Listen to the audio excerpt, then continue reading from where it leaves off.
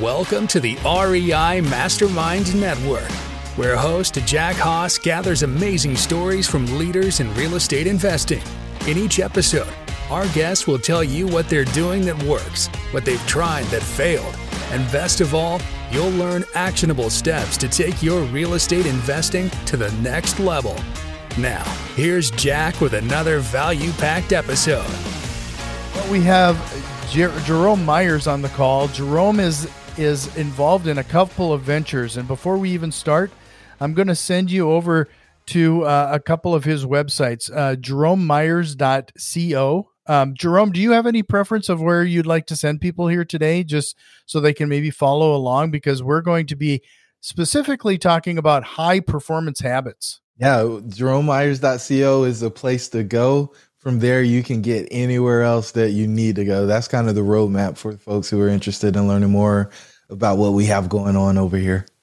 So with all that being said, Jerome has a ton of things going on, and especially regarding the high performance habits, but he's also involved in some multi-million-dollar portfolio and multifamily investing. So maybe we'll be touching on that in the end. But I really wanted to focus on the high performance habits because I think the mindset aspects of real estate investing and being entrepreneurial is kind of lacking, to be honest, on my show here.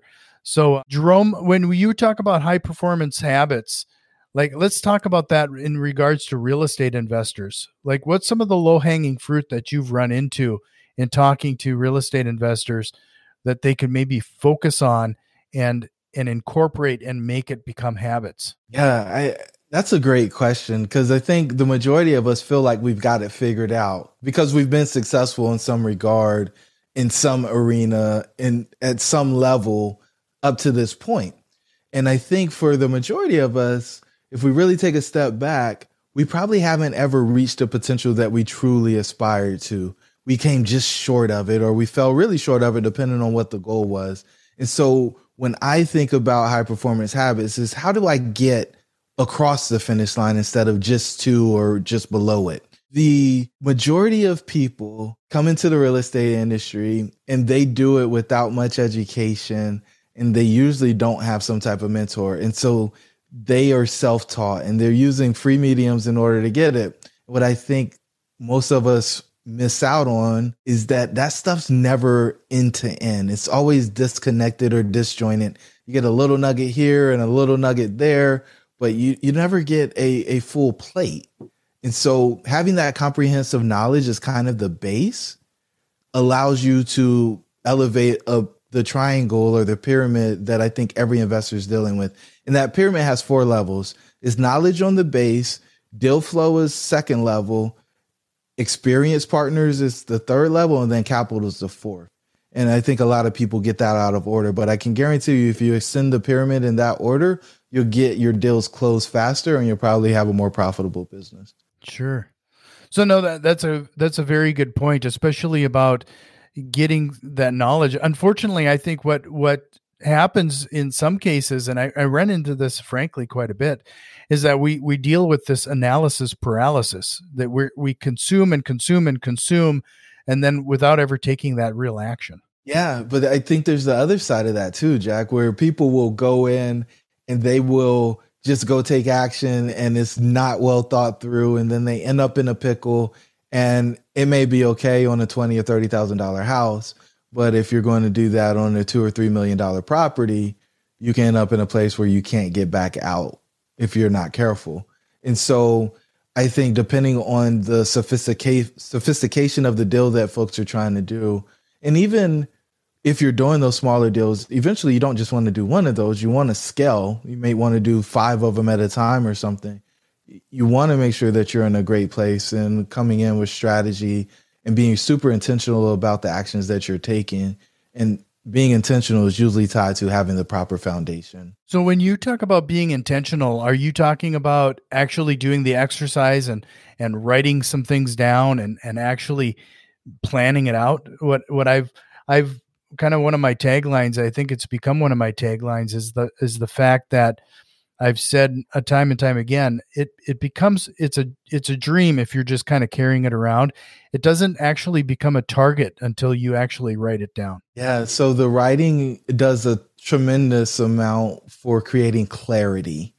I think most people think, oh yeah, I thought about it. It's kind of good. I'm going to go with it.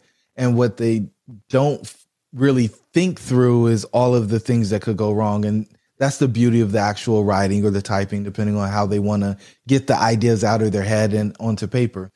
What I've learned is that if you have to explain what you're doing to somebody else, your plan is so much more cohesive and it dramatically increases the likelihood of success whenever that happens. And so, yes, writing is part of it. Spending some time in meditation and visualizing is another part of it. And then actually going and taking the action is probably the final piece to make that dream a reality. And some people say, well, it's not going to be right. For instance, when I do a multifamily property analysis, I know that the numbers that I put on the paper are not going to be the numbers that come in the door. My expenses are going to be high or low. My income is going to be higher or lower. But the exercise of actually going through and thinking through what could go wrong, what to expect, what to think is invaluable, right? Because I've actually come up with risk mitigation strategies before the thing actually happened that we're concerned about happening. So, when we're talking about this as well, and the process of writing it down and taking action, what I actually found really useful is that I actually put down not only like what my goals are and doing some of that visualization, but I actually started putting down and made a list of like, these are the actionable items that actually generate money that are actually worthwhile. And that is what I should be focused on during business hours, if you will. That's when everybody else is operating and doing their business versus designing my next logo or business card or what have you. That was set aside for business hours. If it wasn't under these core tasks, I tried not to allow myself to do it during those business hours. Yeah, so I call them profit producing activities. And I think the majority of your calendar should be spent on those. I'm not as extreme as you, that you probably should have 60 to 80% of your time, if you're the person responsible for revenue in your company, on the profit producing activities. And then the other time can be spent on admin or lead generation or some of the other things that are necessary in order for your business to run. But, that 60, 80%, if you're wearing multiple hats, is probably, I think, the sweet spot. And the thing that I've seen most top performers do, I don't really call them top performers. I call them apex performers. They color code their calendar. And so there isn't time in their day that isn't allocated, kind of similar to what you would hear Dave Ramsey say on his budget, where it ends up at zero every month. Everything, every minute gets an allocation, and depending on how it's being spent, it gets a color. And so if it's profit producing, you give it a green color because you're making money. If it's admin type stuff, we tend to put that in red because it's not actually making money, but it's necessary in order to run the business. And then if you're doing like some external promotion, maybe a yellow. And if there's like development calls, another color. And then if you've got some content marketing that you do, that's probably another color. It's not really admin. It's more of a marketing function. So you don't want to lump it in with the other stuff, because eventually that will lead to some revenue for you. Sure. No, that's kind of an interesting concept of color coding. I have a variety of calendars, and each calendar has its own color code, but I've never thought about categorizing it down to the task level like that. Yeah, we use one calendar, right? We use one calendar and we put everything there in the various colors. And if you do a glance at your week, if you look at 4 or 5 days on your week, you can see really clearly if you're in a profitable week or not. And then at the end of the month, you should see a very different balance in your account. So outside of that, like what other tips and strategies would you have for us that regarding these top producers? I think the one thing that a lot of us, and it's funny, that's going to end up being a pun. The one thing a lot of the Apex performers do is they do one thing. They figured out what they want to be best in the world at, best in class. And if you go to the book, Good to Great, they talk about the hedgehog concept. If you read the book, The One Thing by, I think, Jay Keller, and I forget the other guy's name, but it begins with the P. They talk about finding that one thing, or making a decision, that one decision that allows you to not have to make a ton of other decisions. And then there's also, what can you be best in class at? When you're best at class, you're able to be compensated at a level that a mediocre performer could never dream of, right? For some folks who do coaching, they make about $50,000 a year. There are other people who make that on a single client. And so what's the difference between them? For a lot of people, it's the amount of results they get. And some of it's brand positioning, but results are necessary in order to be able to command a fee. The only way that you get that good at something is if you focus on it. And so getting really clear on what you're uniquely put on this planet to do, and then doing that. David Messler talks about activities, and he said this thing, and it just stuck with me on so many different levels because it made me rethink life. He said, there are activities that I get paid for, and there are activities that I don't get paid for. And that's just how I live my life. And it allows me to engage and interact with people in a very genuine space. And if they ask me to do something that I get paid for, I let them know that, hey, that's something that I get paid for, and here's what it would cost for me to do that for you. And then if they ask, hey, can you make an introduction or do some of these other things? He does that, doesn't ask for anything, and he's glad to do it. And when you have that level of clarity, in addition to that thing that you're put on this planet to do, it makes it really easy for you not to be awkward when you're having conversations with folks, when you're doing business development, or if you're out networking, because, a lot of people have a fear of being the sleazy salesperson. But if you're going to grow your enterprise, you're going to have to make offers and get people to accept those offers in order to get revenue through the door. Or if you're in the real estate business, accept your offer to purchase the property or sell it. Yeah.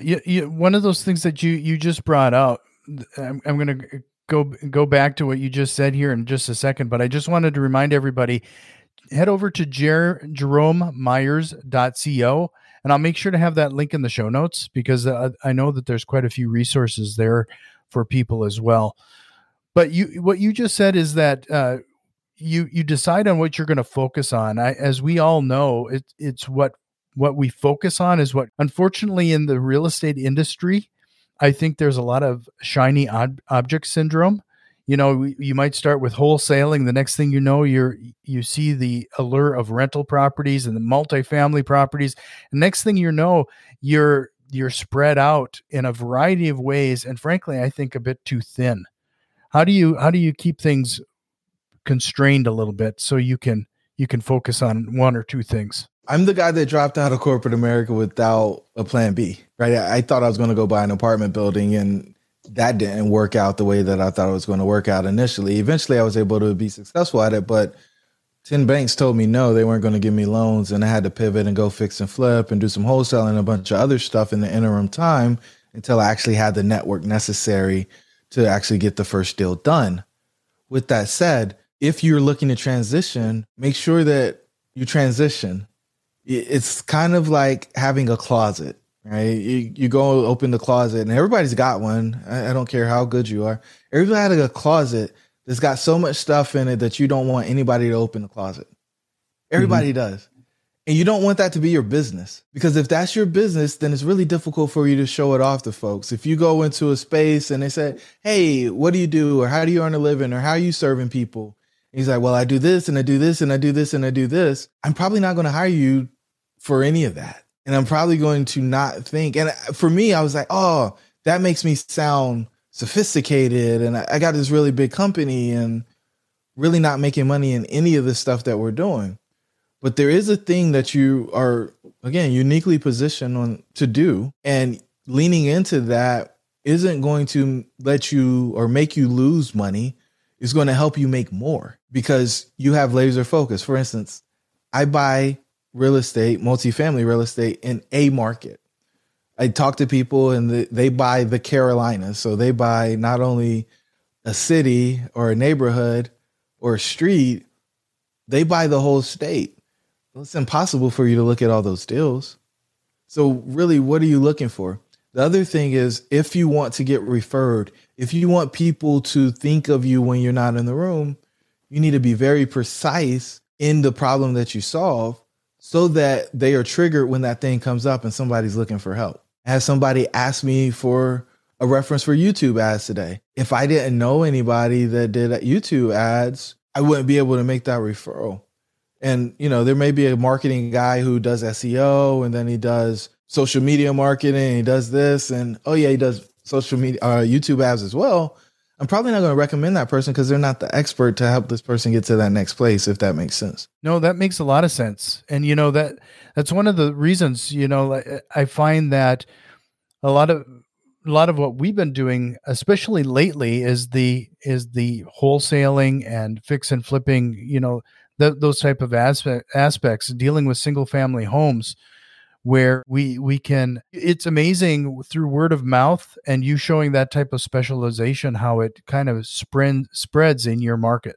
I think you want to be the person that gets thought of when a particular problem comes up as being the person that can solve it. I think if you can get there and enough people know that you're that person, you won't ever have to worry about revenue generation in your business. Right. I'm always curious about this. You personally are a motivational speaker. I mean, you go to your website and there's a variety of topics.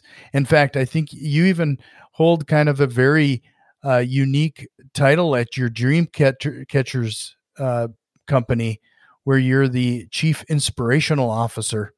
I just find it really interesting. How do you maintain your mindset? Is it something that is just come natural to you, or are you constantly feeding yourself with books? Well, obviously books. You've already rattled off a few that you were referencing, but is this an ongoing battle for you, or is it something that comes natural? I wish I was that talented and gifted and confident in myself, but in no way, shape, or form is that the truth. So most mornings I get up before 5 o'clock and I don't spend time with anybody else until after 9. And that time for me is spent on working on myself. And it's a combination of things. It's meditation, it's journaling, it's affirmations, it's working out in some way, shape, or form. It's working on a foreign language. It's reading. And doing those things put me in a position, in a state where I can go out and serve people. And that's literally what I want to do. On a daily basis, I want to fill my cup up so that when I pour out of it, I don't run dry. That is especially interesting. I think that, and there's a lot of people that are lacking in that. You spend 5 a.m. to 9 a.m. working on yourself, and it's proven time and time again. And I don't know how often I can reiterate this concept, is that is probably the best and biggest investment you can possibly make. I know we talk about multifamily investing and wholesaling and fix and flipping, but that time spent on working on yourself like you are, I don't know if there's a better and bigger return. You won't get a better return on the investment, on any other investment.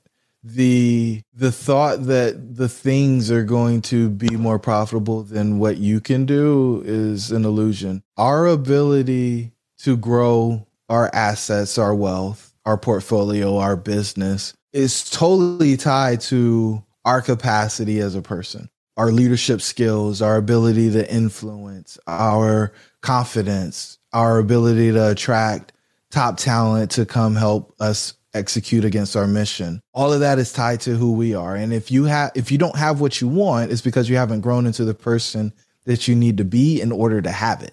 That might offend some of the listeners. They may cut the episode off, Jack, but no, I just find it fascinating that, I mean, just you saying you spend 5 a.m. to 9 on yourself every day, it just proves I'm not probably putting in the amount of time that I need to. I mean, that's setting aside that amount of time. It speaks volumes as to the importance in your life. It's probably a little outrageous. It's not practical for most people. I think those who follow the miracle morning are doing an hour. I think Hal Elrod has them in and out in less than an hour. But, you know, I want to live an extraordinary life, Jack, and I want to help other people do that. And if people are coming to me to help them figure out how to make their dreams a reality and fight off their fears, I got to have a whole lot in me. So when the situation comes up, I can pull from the resources and give to them so that they can go off and accomplish the task that they're trying to accomplish. Sure. You know, one of the things too, before I got into real estate investing and listening to the amount of books and podcasts and everything that I do, you know, what I think is funny now, like 5 years ago, I would have told you, you know, the journaling, the vision boards, all this mindset stuff was a bunch of hooey, there was nothing associated with it. And how do you convince people, or how do you get them when the light bulb goes off for them to realize that there is actually something to all of this? I love that question. It's hooey, it's woo-woo, law of attraction, and you don't have to do anything. Yeah, faith without works is dead, right? You got to do something. But here's the thing. If you don't believe it, then you won't take the action. If you don't take the action, you won't get the result. You have to do something to believe. And if you're not seeing yourself with for me, it's the cars, right? Like I want a Lamborghini Aventador. I look at it most days, all day, every day, because it sits on the desk with me. If I can't see myself with it, it won't ever come. It happens twice. First in your mind, then in the physical. Everything that's in your world happened first in your mind, then it showed up in the physical. And so until you can prove to yourself in your mind that this is possible for you, it won't happen. And we can run down the list of all the things. Now, the other piece of that is the actual work. And what most people will do is say, I want this thing. And then they just wait for it to show up and nothing happens. So they don't get it. And you get it through a strategy. And a strategy is usually based on somebody who already went down let's call it the ski slope, and they cut in the path so that you can find your way. Now, it might be covered up because there was some new snowfall, but if you look closely, you can see the tracks. You can see where you should go and end up safely down at the bottom of the hill. That's where you're trying to get to. But most people don't look for that. And so when those folks actually do go on that journey, they kind of get lost. And when they get lost, they terminate the actual mission, which it's a great disservice. When we don't do what we're supposed to do on this planet, we're keeping somebody else from doing it. And it's a whole lot of obligation. They probably didn't turn on this real estate podcast for that, Jack. But here, if you don't do what you're supposed to do, and you're uniquely positioned to do it, if you don't do what you're supposed to do, there's somebody else who's not going to be able to do what they're supposed to do because you didn't put your piece into the puzzle. So the puzzle's not complete. We can't complete the puzzle without you doing your thing. So we've got to get you to a place where you actually do the thing.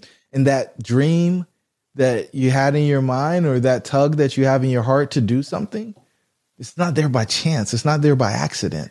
It's not there because somebody marketed it to you, because that's what you're supposed to do. It's why you're here. You know, that reminds me of a recent conversation I had with somebody else that, and we were talking about how it's almost, you know, I don't want to say go into spirituality, but frankly, there is a level there of, like you said, obligation, responsibility, and I almost want to say stewardship, where we do have an obligation in order to accomplish certain things.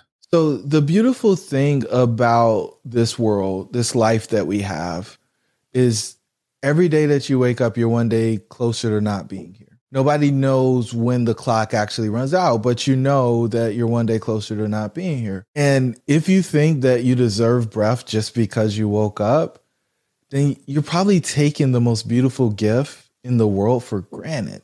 I believe that you have to earn your breath. I think you earn your breath by making progress on your mission.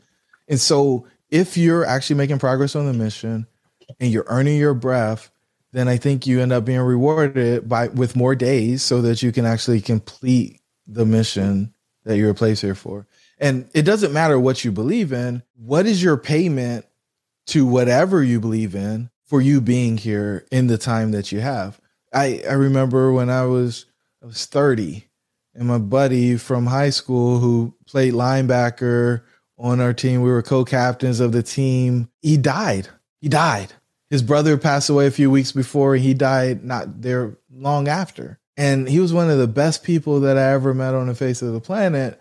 And to think that I was still alive and he wasn't here was a shocker. Because if I was in a head-on collision with a dump truck and I didn't die, how on earth could Hambone not be here? So I don't think people really understand how fleeting life can be. And I don't know that they're actually doing everything they can to make the most of the opportunity that they have. Mm. That troubles me. Yeah, it should trouble a lot of people. And boy, that really hit me hard, to be frank. I mean, the way you just put that. So with all of this, you know, we also talk quite a bit about being around like-minded individuals, finding mentorship, and that type of thing. How important is it for people to find, whether in their backyard or somebody that they can then lean on in a type of mentorship type role? You already talked about the ski slope and seeing those previous skis. I also, one of the taglines, or the tagline of this show, is we can either put in 10,000 hours and be an expert, or learn from people that have already made that investment. How important is that in your eyes? I'm a fan of Tony Robbins, and he talks about collapsing decades into days. And I think that is really true. You know, I believe that you learn more from the mistakes of others than you'll ever learn from their successes.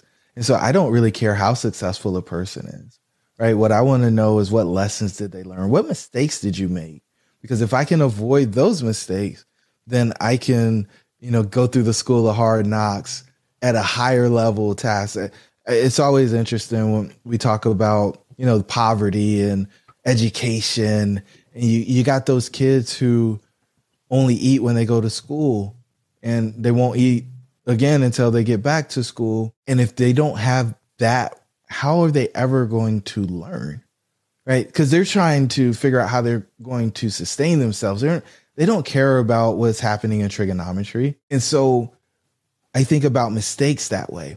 As an investor, you know, what mistake can I learn from that Jack made so that I can skip over that and then go to the next one? And, you know, some of us get embarrassed. We don't want anybody to know that we made mistakes, but I don't care who a person is. In fact, the more successful they are, the more mistakes they made, because it's a part of the process.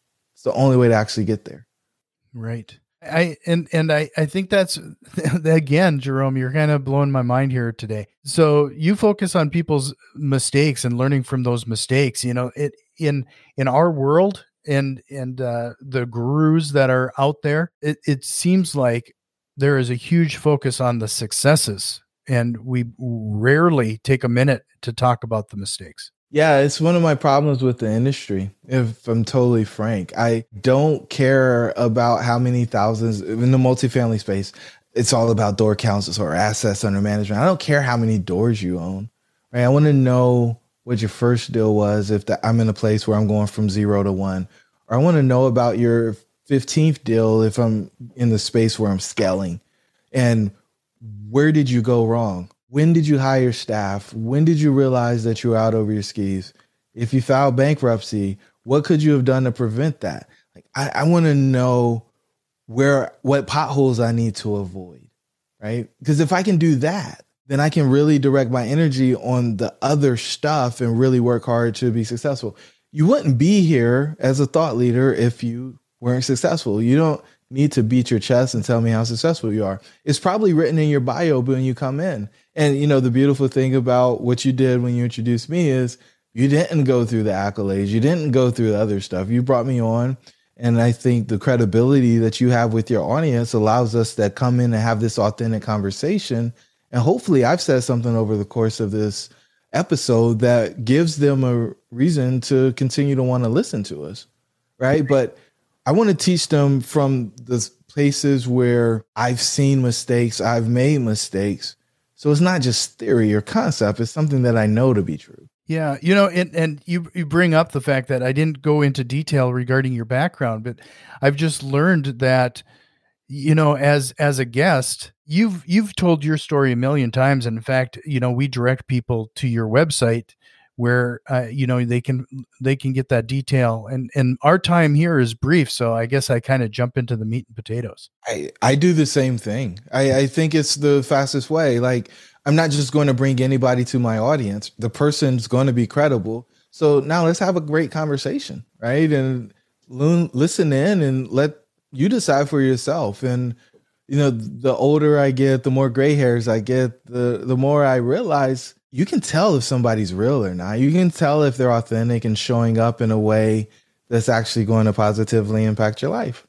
You really can. So, if you have a time stop, let me know, but I'm just going to keep going, Jerome. I need to understand. I need to know, what are a couple of your biggest mistakes that we can learn from? Where do you want to go? You want to go personal? You want to go multifamily? How about one of each? Yeah. So multifamily, I'll cluster in a bunch on a single deal. Hopefully that makes sense. So the first contract that I wrote in Greensboro, North Carolina, I bought off of a letter that I sent to an owner. The owner owned multiple properties. We ended up buying a 20 unit and an 8 unit from him. In the model on the 20 unit, I modeled my taxes on a building that we were buying for $850,000 at $1,000 a year. Now, I missed it. My partners in the deal missed it. The bank missed it.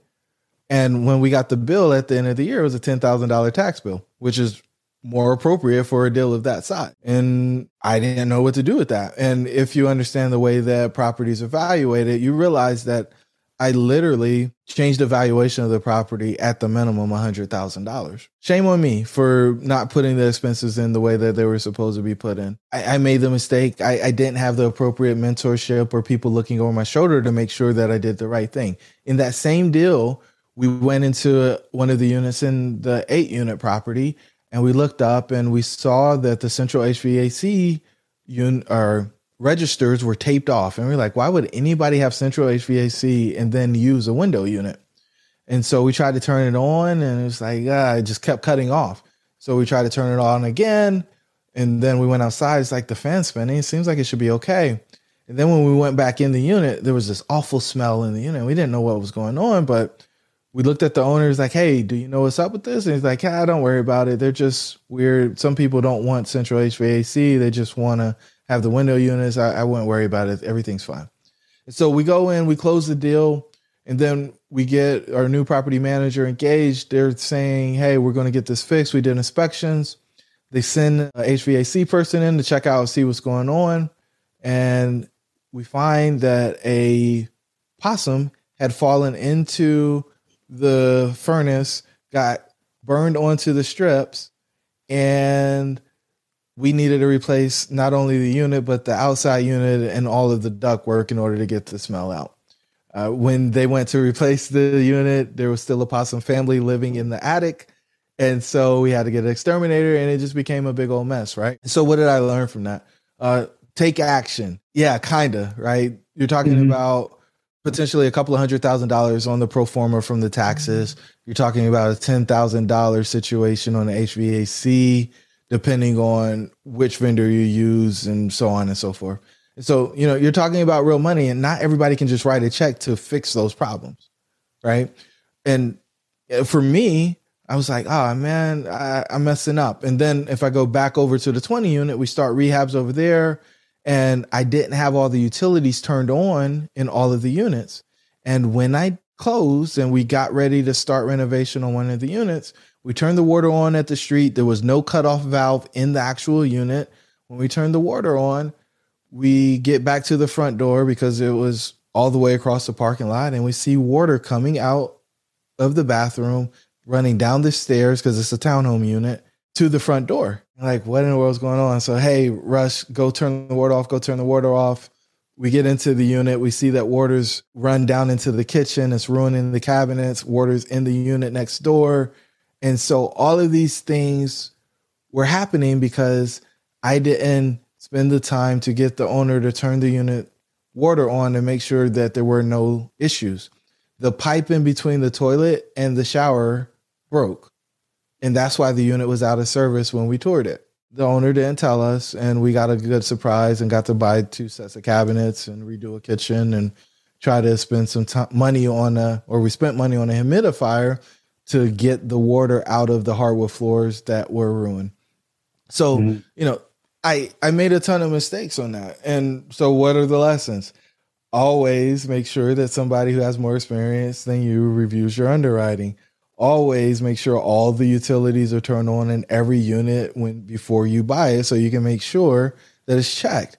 Now, mind you, I paid a person to do a due diligence inspection, but when the power is not on, when the water's not on, they just shrug their shoulders and move on to the next unit. And then I think the last piece is, if somebody says, hey, don't worry about it, it's not a big deal, you need to trust but verify, because once the transaction closes, it's your problem. Right. And so that is my multifamily story, where there's a ton of missteps and an opportunity for a lot of people to learn. I think the personal one I'll tell you about, and I alluded to it earlier, is really about being a corporate America dropout. And so I left corporate America after building a $20 million Division 4 Fortune 550. We had 30% profit margins.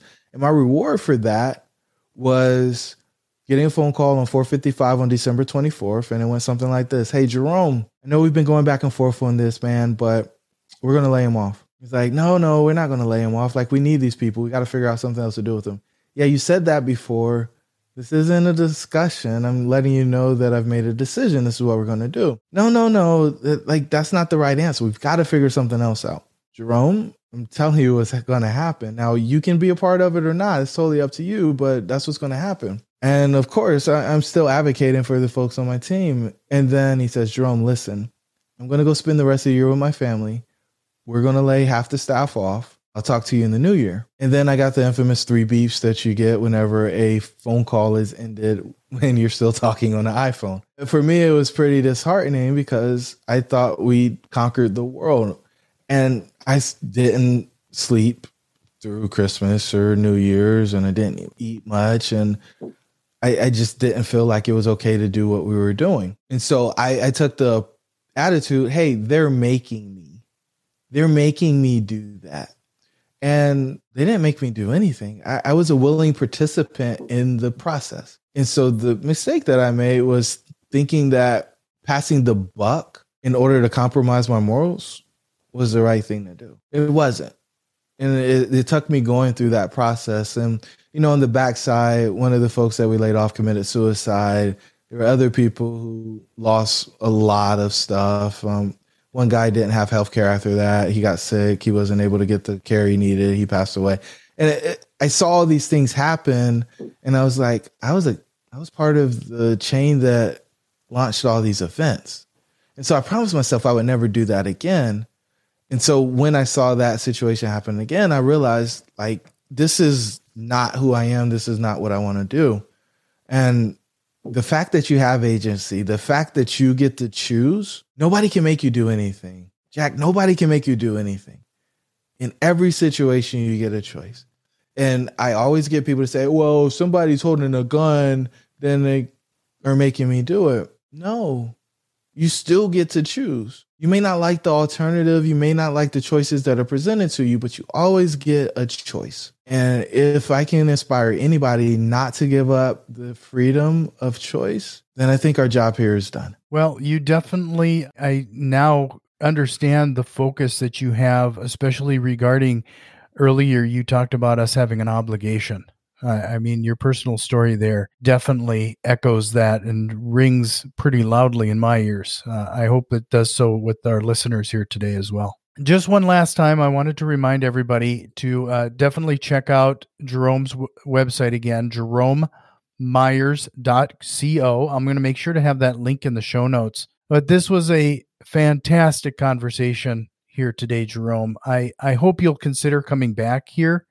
You have an open invite as far as I'm concerned. So please take me up on that. And, I went way over what I told you I would here today. But before I let you go, is there a question or a concept or a thought that you wish we would have covered here today? Well, first of all, Jack, I'm so grateful for the opportunity to hang out with you today. And I'm extremely excited to come back and do some more content with you.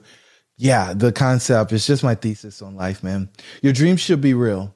And so if you got to this point of the podcast and you're still here after I said all the stuff I said, then you're here to get that last nugget. And that nugget will free you. A lot of us get into the space, we're told that we need to be practical, but that practicality is the fastest way to mediocrity. And if you want to be a person who has a huge impact on the world, if you want to be a person who changes your family tree, right? If you're investing in real estate, it's because you're trying to create some wealth, and usually that gets passed on to other folks. You should have that. It should happen. But you got to have the right strategy. You need some support. And then you got to do the work. You get those three things with the right dream, and you can change everything in your world. Total transformation. Well, thank you so much, Jerome. I hope we get to talk again very soon. And if there's anything I can do for you, please let me know. I'm so grateful for the opportunity. Thank you, sir. Have you learned at least one actionable step to incorporate into your real estate investing? If so, please consider returning some of that value by leaving a positive review, subscribing to our YouTube channel, or joining our growing network on Facebook and Twitter. You can find links to all of our social media accounts in the show notes. See you next time.